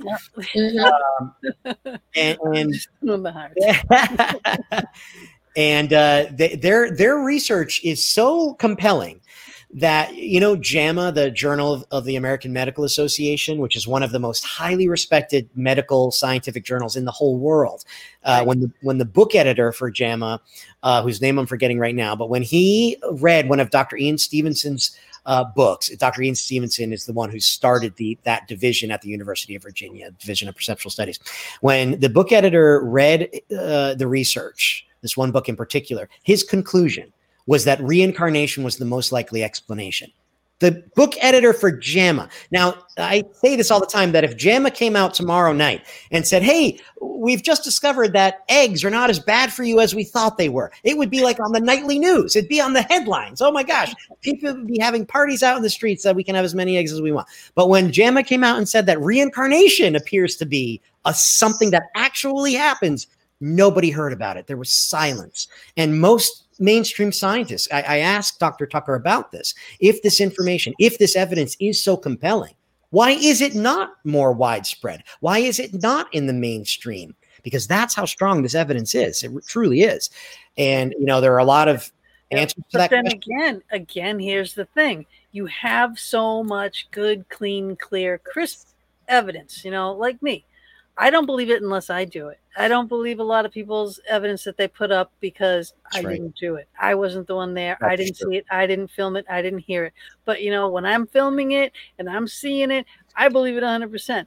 But the people that are out there and in this field, especially in this field, because it is taking off like crazy, but the universe is actually changing too. People are getting a lot more connected. The developments are a lot more they're stronger. There's a lot more energy out there. There's a lot more people tapping into it. Therefore, and it's more accepted than it was before. But you will bless you. You'll always have. That's the most adorable sneeze I've ever heard. Ever, right? The most adorable sneeze of all time. All the time I tell her, and she always, if she sneezes, she mutes her mic, and she finally didn't do it. I'm like, why do you mute your mic? You have the cutest sneeze in the world. I would blow out everybody's speakers. Me too. But sorry. Yeah, I love her. I love her. She's going through some stuff over there. I'm not sure exactly what is going on. Yeah, there's something trying to get at her. She's not like letting it. So, and that's her. Not doing your show. Yeah. Well, yeah. When it's done, then I'll connect with you later if it's meant to connect to you. Right. Write things down. But again, my point is out of all the good, clean, crisp, clear, true evidence that's out there, there's that much and then some faked. You know, people with photoshopping this and photoshopping that, or I don't know, strings on things and moving things. Like there's so many faked, like Paranormal Factor faked. You know what I mean? Sure. Those types of shows, you know, that they're trying to out these people, or they're trying to figure out or debunk or whatever, that these people are putting these fake things out. If they didn't do that, you know, we wouldn't have such an issue in this field about proving our points, you know, about saying, you know, because to me, you know, with what you know, what I know, it's really seriously preaching to the choir. I know it. I know it is out there. I have staunch evidence. I have it in spades. I have full-blown conversations. I have apparitions walking. I have so much stuff. So much. Thousands of EVPs, you know? And it's just so it kills me to my core when I see someone faking something. You know, because they're just setting us all back. It kills me when I see a psychic faking shit and taking money from people. Yeah. That I hate. I hate it. But you know. Yeah, and I say in the book, you know, I don't fault Randy or Penn and Teller for exposing the people who are cheating. The only thing I fault them for is at this point, it seems to me that they are so closed off to the possibility that any of it is real, that it's just never going to get through. Like they've built this wall that's impenetrable, it seems to me at this point. Right. But Penn and Teller, they're in the world of illusion, and that's what they do, and they're masters at it. So that's how they see it. It's got to be an illusion. It has to be, you know, because unless it happens to you, you're not going to be a believer. I agree. There are certainly, you know, unfortunately, a lot of the stuff, you can have the most profound experience in the world that entirely changes your life. But there's no way, like the experiences that had to me, like hearing Believe on the radio, there's no way for me to take that into a lab and replicate it. You know, some of these things are just not, science is just not ever going to be a good enough tool to use in a testing capacity. There are some things that science is not useful for, but it doesn't mean that just because we can't test it in a lab, it does not mean that it did not happen. Exactly. But then again, now you have, on the other hand, you have all these psychics. They're not all the same. They're not all gifted with the same talents. No, some are channelers, some are, you know, can touch the items and see what happens with the items. And that's the only thing they can do. Some see the dead, some hear the dead, some feel them, some smell them. You know what I mean? It's everything is different. We all have our unique gifts. You know, I have my unique gifts. Mama has her unique gifts. She's denying some of her gifts, but she has them. And you know, and it's like I'm special, okay, dear. And you are very special, and they change. You know, the gifts will change, you know, and if you allow things, or if you go to another level, and it's how you know, you have to put yourself into the acceptance mode to go to that next level. All right, we got some stuff going on here. Yes, you know, you would love to test it in the laboratory, but you know, you got to find like 5 or 10 psychics that have the exact same ability, or you know, because you need the test group. You need a test group, and then you need, you know, the common denominator. I mean, the thing is, though, it has been tested in the laboratory, mental mediumship anyway, not so much physical mediumship necessarily, but that's another thing. But mental mediumship has been tested. Sharon. Sharon.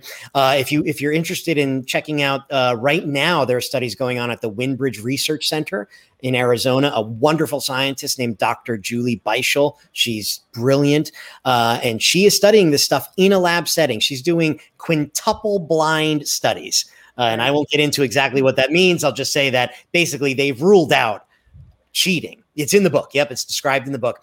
And basically just using statistics, using math, the same math that has helped us land a rover on Mars 200 million miles away, that same math is telling Dr. Beischel that mediumship is a genuine phenomenon. She's using statistics, and it's fantastic research. There's also been research done again at UVA by a woman named Dr. Emily Kelly, did a study into mediumship, again came with positive results. The University of Arizona has done studies, as well as some in England. So there are some studies being done in labs. And then there was another comment there about, oh, yes, Melissa is talking about when her son was almost 3 years old. Started talking about his family. He had sons and used to give me specific directions to where his home was down south. He spoke about it for years in great detail. I truly believe he was reincarnated. Yeah. There's a lot of those types of stories in here that thousands, which is like that. Thousands of stories. These kids say my other mommy, my other family, and then they had people come in, and this child, I mean, it's a small child, and they're saying that's my brother, and then the child didn't want to upset the mom, so they sent the mom in, and the child's just like, yeah, I know her, but you don't want to say mommy, and then they'd say the place where it was Taiwan, whatever. That was in Thailand or I forget. That one's in the book, though. That story it's in the book. Yeah, it was yeah. a weird name of where it was from. That was my Thai mother, and my Thai whatever brother, and then they had the fight with the brother, and then he's going, no, I don't recognize him, but it's because they fought, and then he said again to his mother, that's my brother. But he was denying that he knew who he was because they fought all the time. Yeah. And it's like stories like that. It's just so cool. Yeah. So cool. I mean, it's just endless in this field. It is endless. The possibilities and the things that happen. And now with media like this, with shows like this, with, getting things out there, people are learning more, Yeah. And the more people are safe to say about it, then the more you'll learn too. Yeah, I agree with you that I feel like there is a shift happening.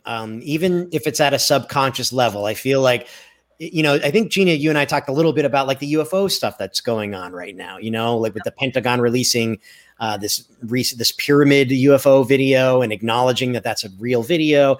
And there's going to be this report in June, might be delayed a bit, but there's going to be an official report coming out. And I'm telling you, there are much better videos out there that are much less grainy, taken at much closer distances than some of the stuff we've seen so far. And I feel like, I feel like people should be out on the streets like, oh my God, there's actual evidence of these things. Of UFOs, USOs.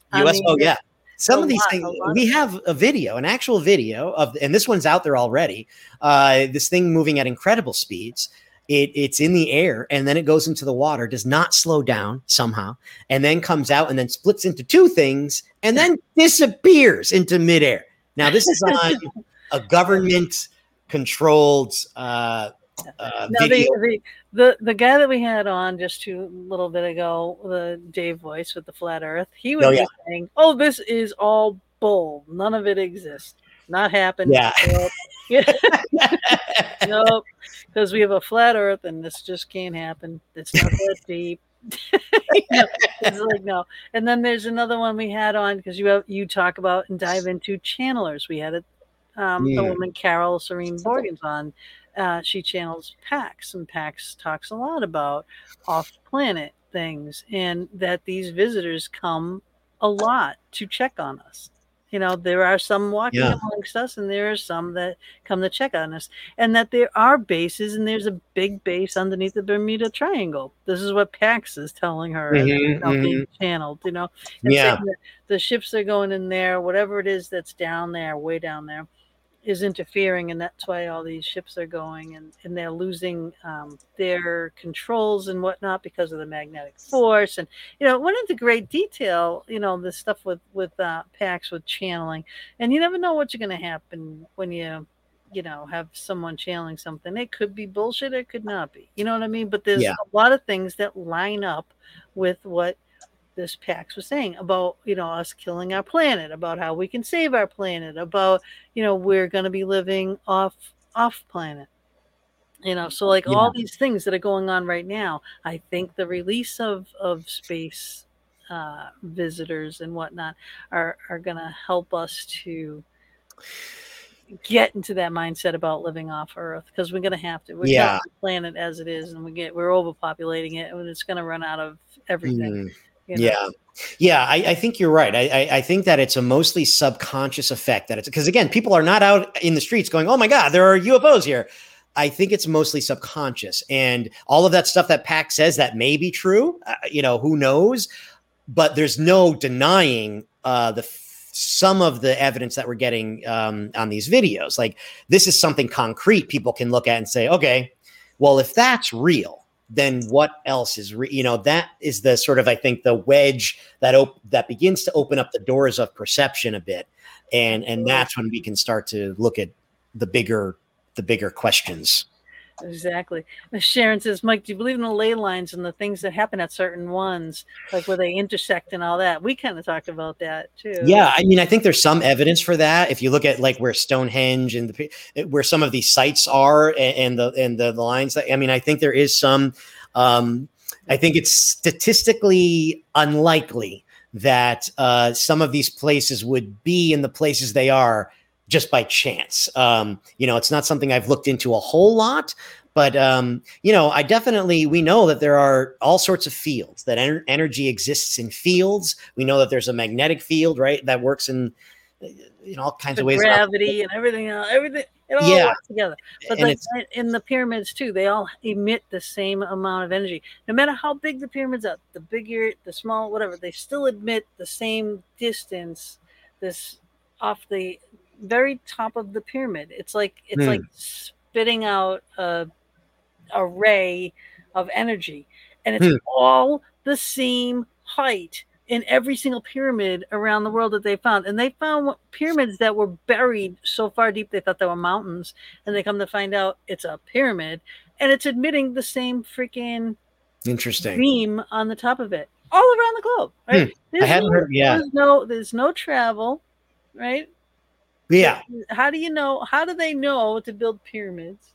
Right. Well, that thing alone, the stuff I hadn't heard about the energy, and I don't know if how that's been measured or what type of energy that is or whatever, but it's very clear. We know that there are pyramidal structures all over the world at a time when supposedly people were not crisscrossing the ocean. So there's no communication between land masses. And yet everybody's building these pyramid structures for some reason. Why? What I mean, that is, and everyone has the same religious deities, Yes, a lot of crossover, a lot of similar, a lot of things. Yeah. Artwork from dated, carbon dated things, fact. And you'd have these places where again they're not traveling yet. They weren't on boats and everything, all that stuff not happening yet. It is crazy. Oh, look at this. I know. Speaking of energy, Mike gives us positive, very positive energy, open to thoughtful discussion. He really is, but he's very methodical. Yeah. He's more anal than I am, and actually I thought never can happen in a million years about how in depth, and I'm not even kidding, how in depth he went. I need to get that book. Yeah. This one it's great. It is great. I absolutely enjoyed it. Although the first chapter again had me crying, but I get over that. There was a couple other things, and at the very end, I was crying again. But yeah. Okay. All right. Getting off that. I have put I've put links to your Facebook, your website, and your Amazon.com. Oh, thank you so much. So that they'll be in there. Anybody wants to just go in, and everybody who's listening to us on our Anchor FM venues, get your butts over to YouTube, and the links will be in there as well. Yep. Pyramids are on the same ley lines as Area 51. Who knew? Yeah, but we do have, you can watch Surviving Death series, Netflix.com. There's the numbers and such, but Mama put these things in the chat room in the comments. So www.mikeanthony.com. Go to YouTube and put them in, because this again is letters and numbers and such. But if you go to YouTube, search Mike Anthony, you will find him there. I know. But explain these pictures and what is going on in these pictures. This is a huge part of your book. Yeah. The butterfly thing became very significant. And so there's that picture you're looking at on the top right. That's my mom that's got the butterfly over her shoulder. And that's my dad on the left side there. Now, that is just before my dad died. That is just about 3 weeks before he died. And that day, we're out in the yard, and there was this butterfly that would just not, we were having this party, this just because party, and this butterfly would not leave. It was hanging around, and it seemed just an unnatural amount of time. And it was not afraid. It was zigzagging in and out of the table, so much so that we almost touched it. Like you can see there's one picture there with someone's hand right by the butterfly. And at one point, I just happened to catch that picture with the butterfly over my mom's shoulder with my dad looking on. And the day that I took those pictures, I had a brand new camera, and I had this very strong desire to take pictures of my dad for some reason. And again, we had no idea there was anything wrong with him at that time. So this must be some subconscious desire. So that's why I had the camera out in the yard that day. So this butterfly shows up, and my mom jokingly says, "Oh, maybe this is grandma coming to say hi." Her mother had passed away, years before. And that was the very first time that anyone in my family had ever connected the idea of a butterfly with a sign from a deceased loved one. And at that time, I was thinking, well, it's probably unlikely that Graham is sending butterflies around this yard. But, anyway, it's a beautiful butterfly. And then later on, when that first medium, my cousin's friend, talked to us, when I was having that conversation with her, she said, and so none of these pictures were published online, by the way, this is all private. And she said to me, "Your dad wants to take me to your backyard to the day with the butterfly." Wow. And that was significant, obviously. And she said, "The butterfly is a big thing with your dad now. This is going to be a sign from him, butterflies." So immediately after that, butterflies I started to see them all over the place, at crazy times, like in the subway, for instance, in New York. And the most important one happened, it involved Penn and Teller. Right.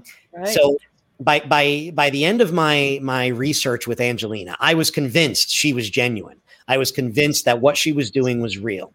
I was so blown away, and I was on cloud 9. I was floating, now convinced that my dad truly is still with me, right?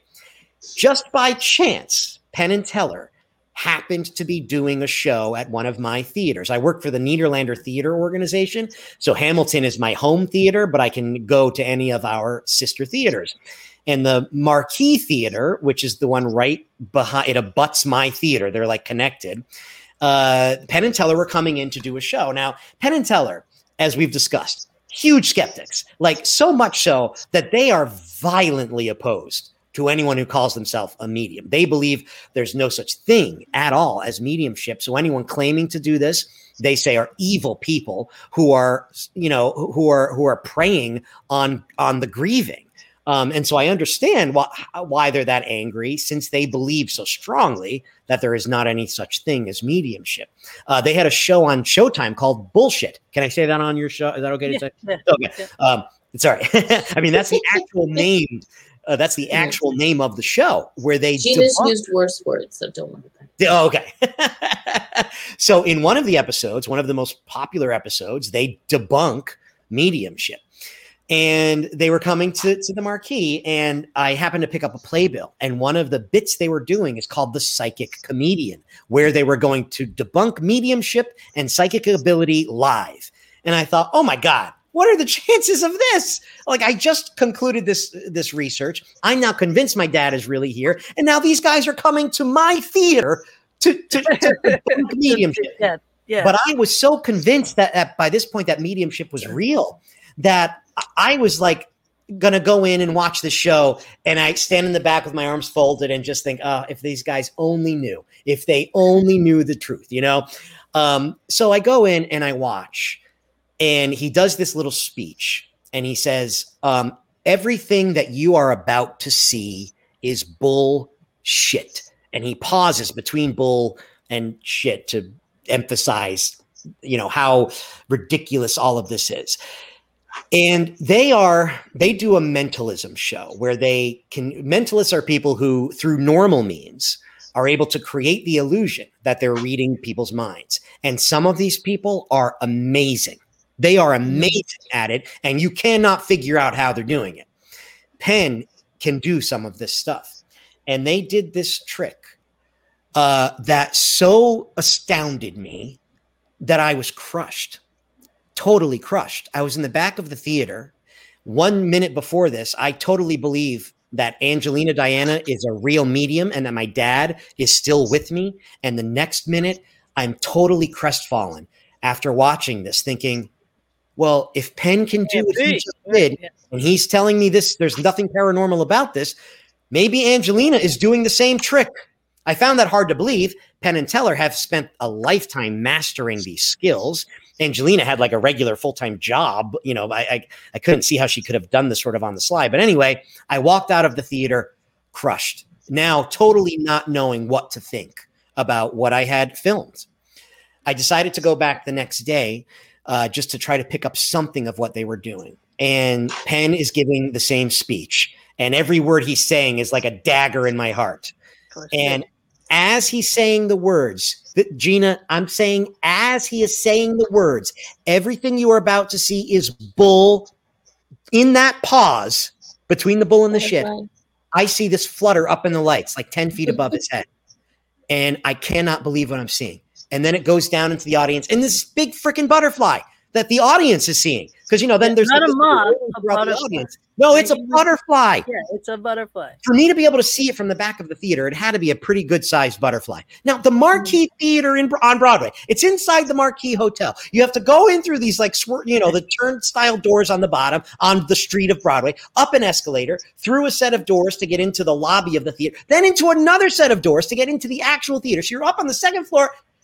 First of all, to see a butterfly, at any time in New York City in Times Square is unusual. There's not a lot of greenery for butterflies. It's all concrete and pavement, so you don't see butterflies often even outside. To see it inside the theater at the moment that Penn was saying everything you're about to see is fake, I again was floating. I was like, oh my God. This has to be my dad. It has to be my dad. I mean, what are the chances it would happen at this moment? And then I'm thinking, if only Penn knew. If only Penn knew that my dad was using him. Exactly. I know. Well, hopefully he'll know now. But my late husband used to do that too about his dad. He was so close with his family, and both his parents died in their 50s, and he was 50 when he passed away too. Yeah. They were both 56, and then he was 50. So he always said, "I'm not going to live past 56." My parents, and I'm like, "Oh, stop!" Well, And, yeah. But he'd be fishing, and he'd be talking about his dad, and then he always said his dad would come to see him as a butterfly. And every time he'd be talking about his dad, here comes the butterfly. Almost every single time. I wish I was into, doing the investigations, then. Yeah. Because I'm sure there would have been conversations, Yeah. No doubt. Yeah.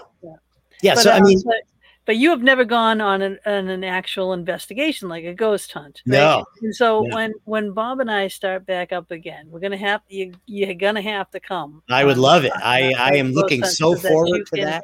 Yeah. So that, it's a whole new other realm of all the things that you've gone in here, like the psychic and the metaphysical end of it. This is the paranormal investigating end of it is completely different. We're like two entities of a whole. Yeah, would love to. This side and that side. When it's time to cross over, I know things. I this stuff, Yeah, but again, I want to use equipment, and I like to use equipment. I'm good at it.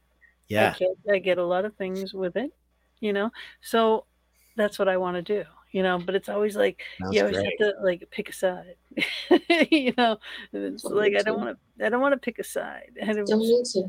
Yeah. Yeah. But that's kind of how the thing is. Now, explain to me. Now this man on the bottom here.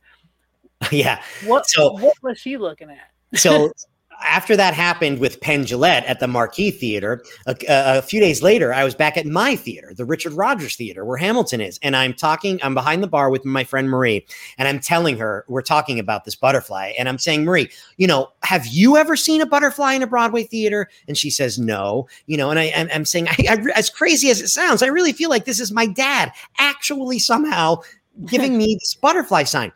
And as we're talking, I see a flutter out of the corner of my eye, and I turn around, and now there's a butterfly in our theater, in our lobby, and it lands up in a chandelier. So that picture that you're seeing, that's my friend Darnell. And the expression of surprise and incredulity on his face, he doesn't even know the story. I haven't even told him the story. He's just surprised to see a butterfly at all in a Broadway theater. Right.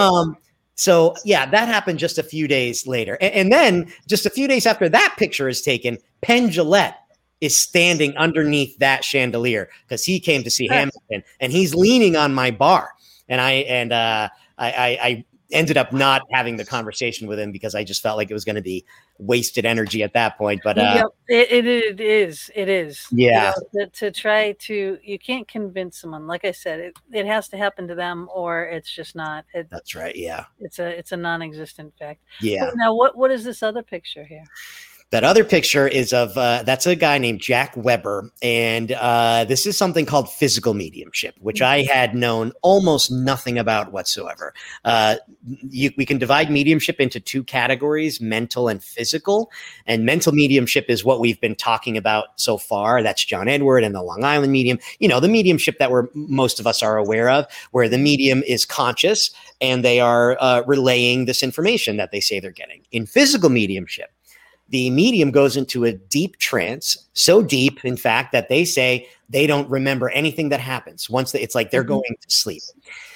And once they do go into that deep state, supposedly the spirit world is able to extract a substance from their body called ectoplasm, which I was sure was a Ghostbusters made up thing, a word made up by Harold Ramis for Ghostbusters. But the spirit world can extract can extract the ectoplasm and then use it to make physical things happen in the room where everyone can see them. So there's no question about this. You don't need statistics. Things either happen or they don't. In that picture, that table, heavy table that when it started, it had a bunch of books on it, is floating in the middle of the room and no one is touching it. That's amazing. Yeah. That is amazing. And it didn't just jump up. That stayed there for a while. I mean, that's floating. We were trying to do things like table tipping. And like I said, when we were going with the skeptic, at this one haunted location, and that's one of the things that can be done there. And, he's like, oh, we got to do something. We got to prove this. We got to prove that. He's like, we got to cover the whole table. It was a beautiful table. We had to cover the whole table with powder. Your fingers are just touching and no one's moving nothing. Right. Yeah. It wouldn't work, and it didn't work. And again, I'm just like, there's just too much negative energy in here right now.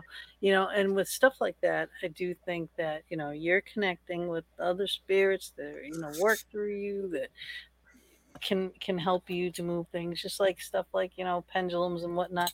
You're using your energy, but it's a spirit coming through with along with your energy to communicate. And when things like that constant negative berating, it does seem to have an effect. It does seem to have. What I can tell you is that I have had the extraordinary honor and pleasure of sitting with a physical medium. There are not many on the planet right now that we know of that can do things to the level of Jack Weber, that guy in that photograph. There's a guy named Stuart Alexander who lives in a small town in England. Again, I tell the whole story in the book. I almost didn't keep it in the book because it's so. I'm so glad you did. What an amazing story. Oh Yeah. And I have seen the sort of stuff that I thought only happened in movies or fantasy with my own eyes. I've seen physical manifestations that I cannot believe happened, and yet they did right in front of me multiple times. And when I say right in front of me, I'm talking 5 inches in front of my face. I saw something that totally changed my life. And I saw it multiple times. Leslie, who is, again, the journalist for the New York Times, she's written about it herself. This stuff is real. It really happens. That's all that I can say. I don't know how it happens, obviously. But do you find that this whole thing, this whole field and everything, like I do, my very first EVP, I was like, holy crap. Mm-hmm. Other explicitive, but I was just like, oh my God. And then it's like The Pursuit. Yeah. And it's like an addiction, you know? And for at the beginning, everybody who gets into the paranormal and you start getting evidence, they're all like that. They're all like, you know, drug addicts, you know what I mean? You're looking for your next fiction, you know? Yeah. It's somewhat worn off for me, like I was, you know what I mean? I'm not like going to 5 haunted locations in one weekend, you know. I mean, I'm not doing that kind of stuff anymore. Yeah. You know? Wait till after COVID. Yeah. Right. No, it is addictive, but it is. It is because it's an amazing feeling to have your perceptions cracked open and widened. Right. It's like, you know, I think I used this metaphor with Eugenia when we talked earlier that in 1 minute I was living in one movie. And then this thing happened.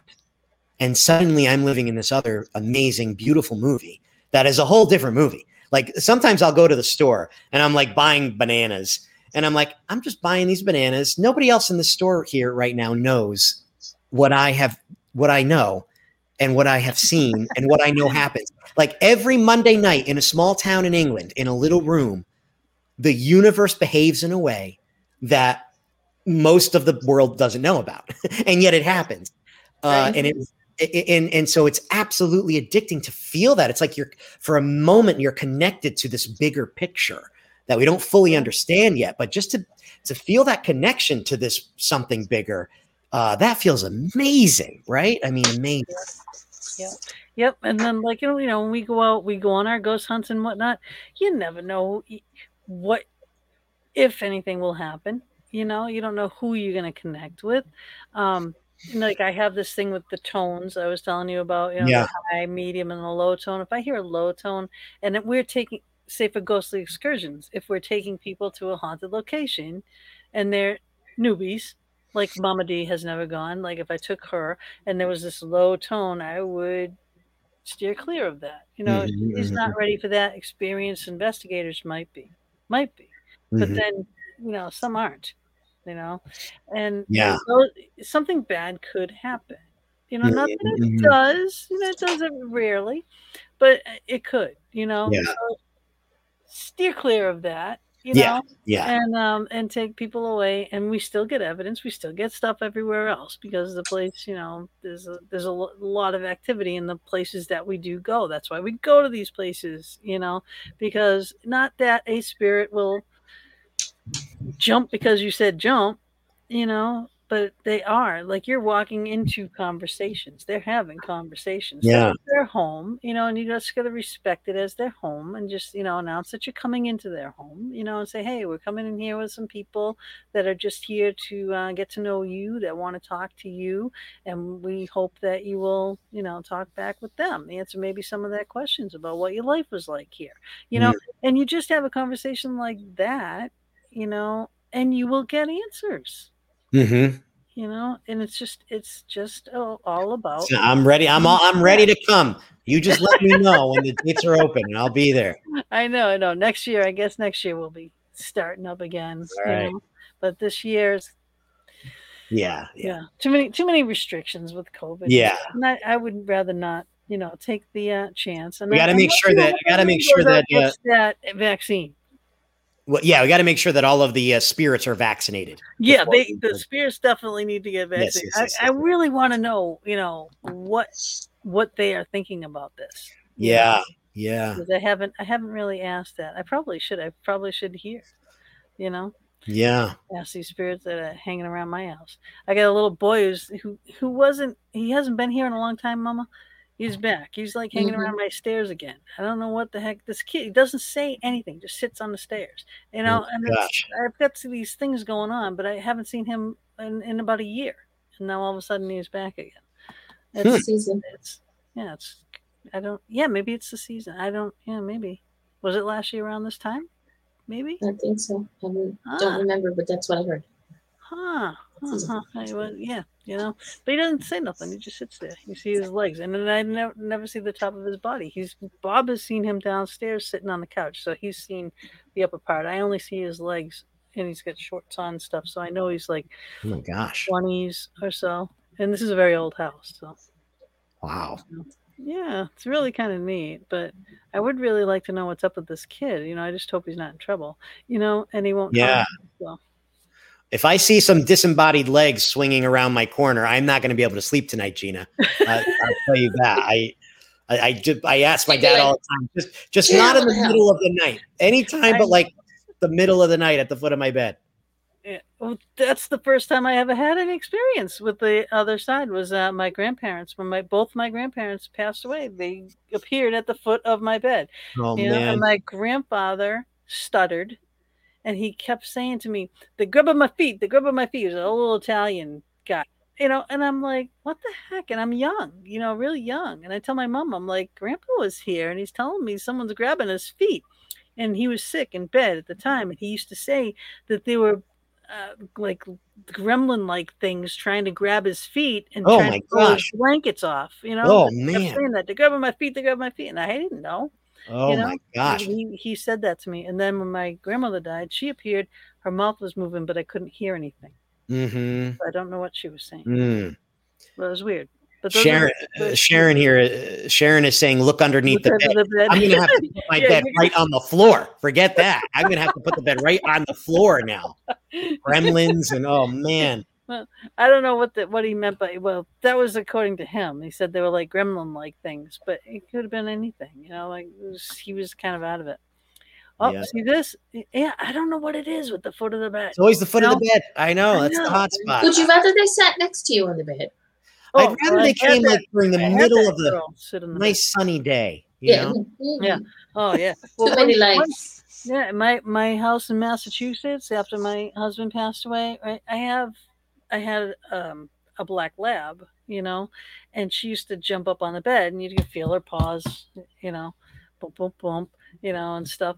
And then Lacey, she was a little dog. Now, Max passed away. I got Lacey. Max passed away.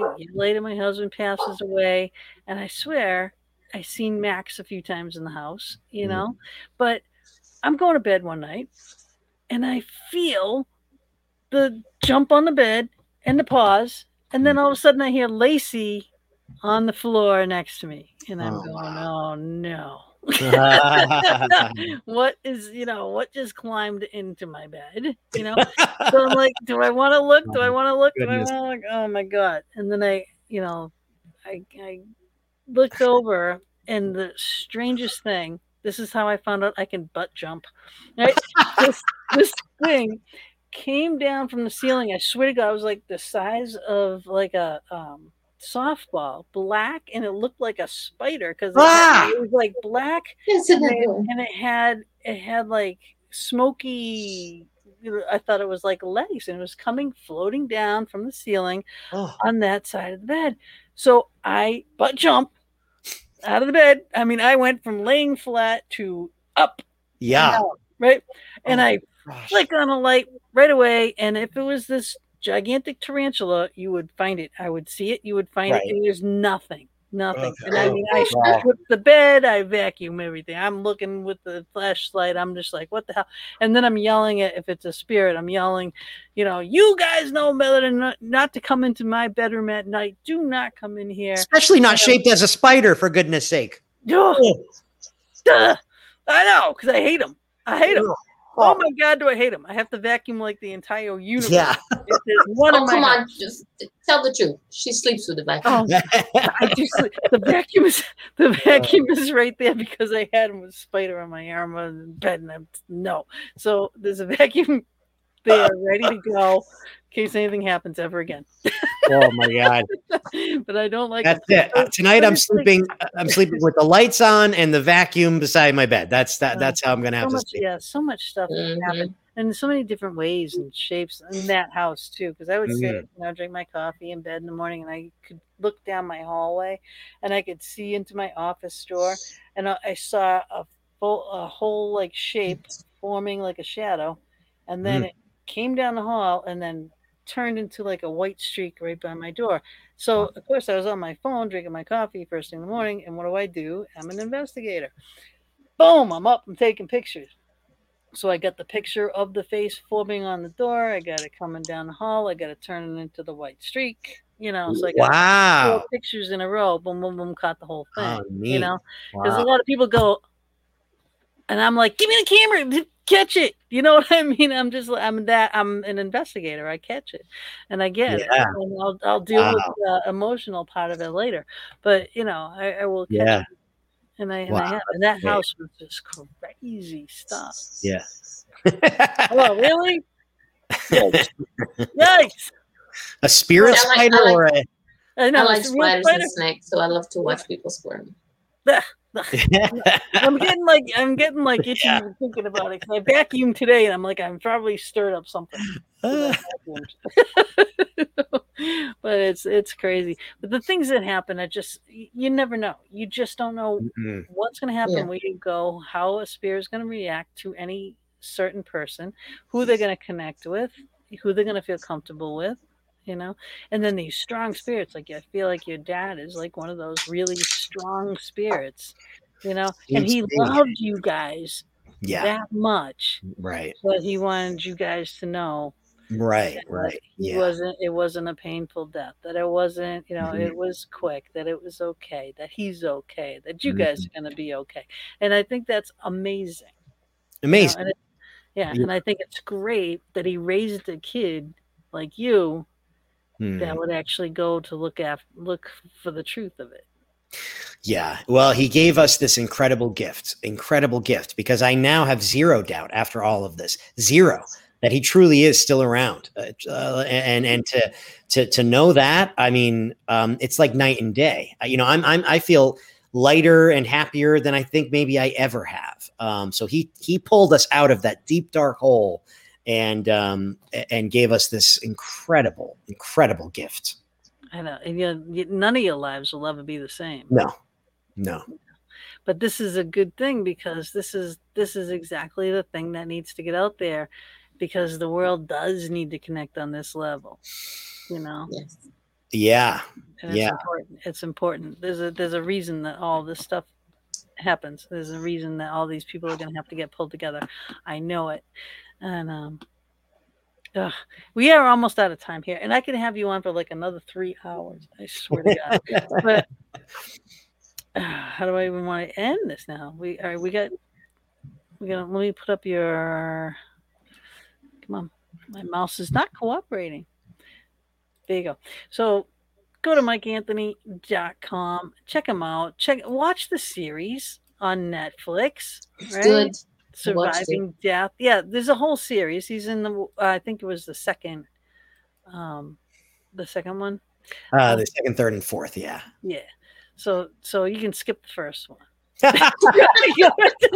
right to this. Get to the meat of it. Start there. But check him out on YouTube. Seriously, but the book, I have no idea what Life of the Hamilton is all about, because I only read your other one. So, this here. What is this one? That's a whole different guy. That's just I was bartending at Hamilton, which was, a Broadway show that totally took over the world for a while, and that's just about my amazing experiences, worldly experiences, mostly at Hamilton. Cool. So if you guys are into that, then get that book. Right? Get them both. Come on. Yeah. Support Mike. He's put a lot of time, effort, and his money into making these documentaries and such too. Best money I've ever spent. Best money I've ever spent. It does cost a lot of money for the production end of it, and we know all about it. So let's see. What do you want to leave our people with? I mean, what? Okay. Why do they want to get this? I mean, the reason that I ended up writing the book is that the experiences that my family had were so amazing and life affirming and grief alleviating that it actually felt unfair to not share the story. So the book is there for people who might need it. You know, at this point in my life, I write a bit about, you know, skeptics and debunkers in the book. At this point, I am now at the point that I don't need to convince anybody. You know, if someone has a wall up, I don't need to convince anybody. I know. And the book is there for people who might be wondering if they're on the fence about this kind of thing. That's who the book is for. My hope is that it can provide some comfort because to me, the evidence is overwhelming that we are much more than our bodies. I mean, that is just crystal clear to me. And that's, you know, that perspective can really change your life. And that's what the book is for. Very cool. Very cool. Mama, you've been very quiet this whole time. I really want to know what's going on with you. And okay, something happened when you were talking about when you went to the theater and a win-win outcome. Okay. And you were talking about the butterfly that came down. Pink moon. When it was Pence. I'm in Quebec. It's still kind of coldish. There's definitely no butterflies, even though there's a ton on my wall right now. But there's nothing of that winged little critters around here just yet. But when you were talking about him, I had a teeny tiny little moth fluttering around me and just kept irritating the crap out of me. Oh, wow. Yes. So at one point you'll go back, if you go back and watch it, just see me. Okay. Yes. That's it's awesome. Interesting. Yeah. But there's that one point where you would just like, I know, and the thing is, I could see that, which is really bizarre. I could see myself doing that. I could hear you guys talking, but I couldn't see you. I could see me. That makes sense. Little out of body experience. Yeah, which normally doesn't happen, especially not while I'm on a show. Right. Fall asleep. Don't watch yourself doing it. It's not a good thing. Just doesn't. Never happened. Never happened before. But Mike, you're so much fun. Oh, I've had such a great time. Yeah, and so full of energy. So yeah, next time I'll be a little bit more talkative if certain people would just behave themselves. And I'm not talking about the ones on the screen either. I know. I have a lamp with fringes over here, and I actually turned off the air conditioner in the room to see if that was what's making these fringes move. No. There's not. My fringes are getting messed with. There's a lot of stuff. This show has had a lot of. Yeah, I had that weird speaker. It has never happened where it just randomly said something.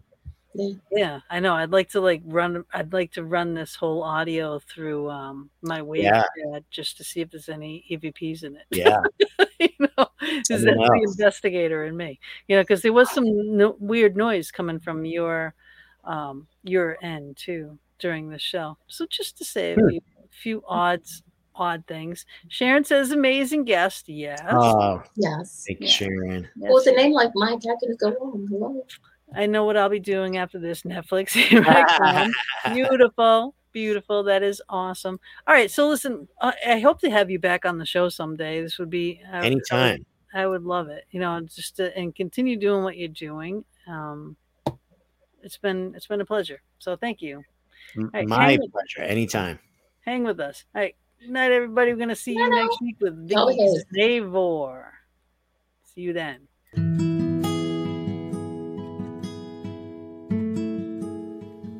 Thank you again for joining us for another episode in the Fox Den.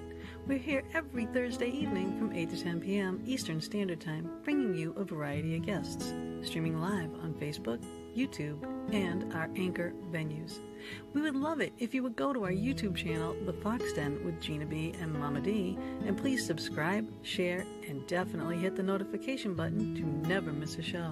We'll see you all next week, and subscribers, watch for our pop-up shows as well.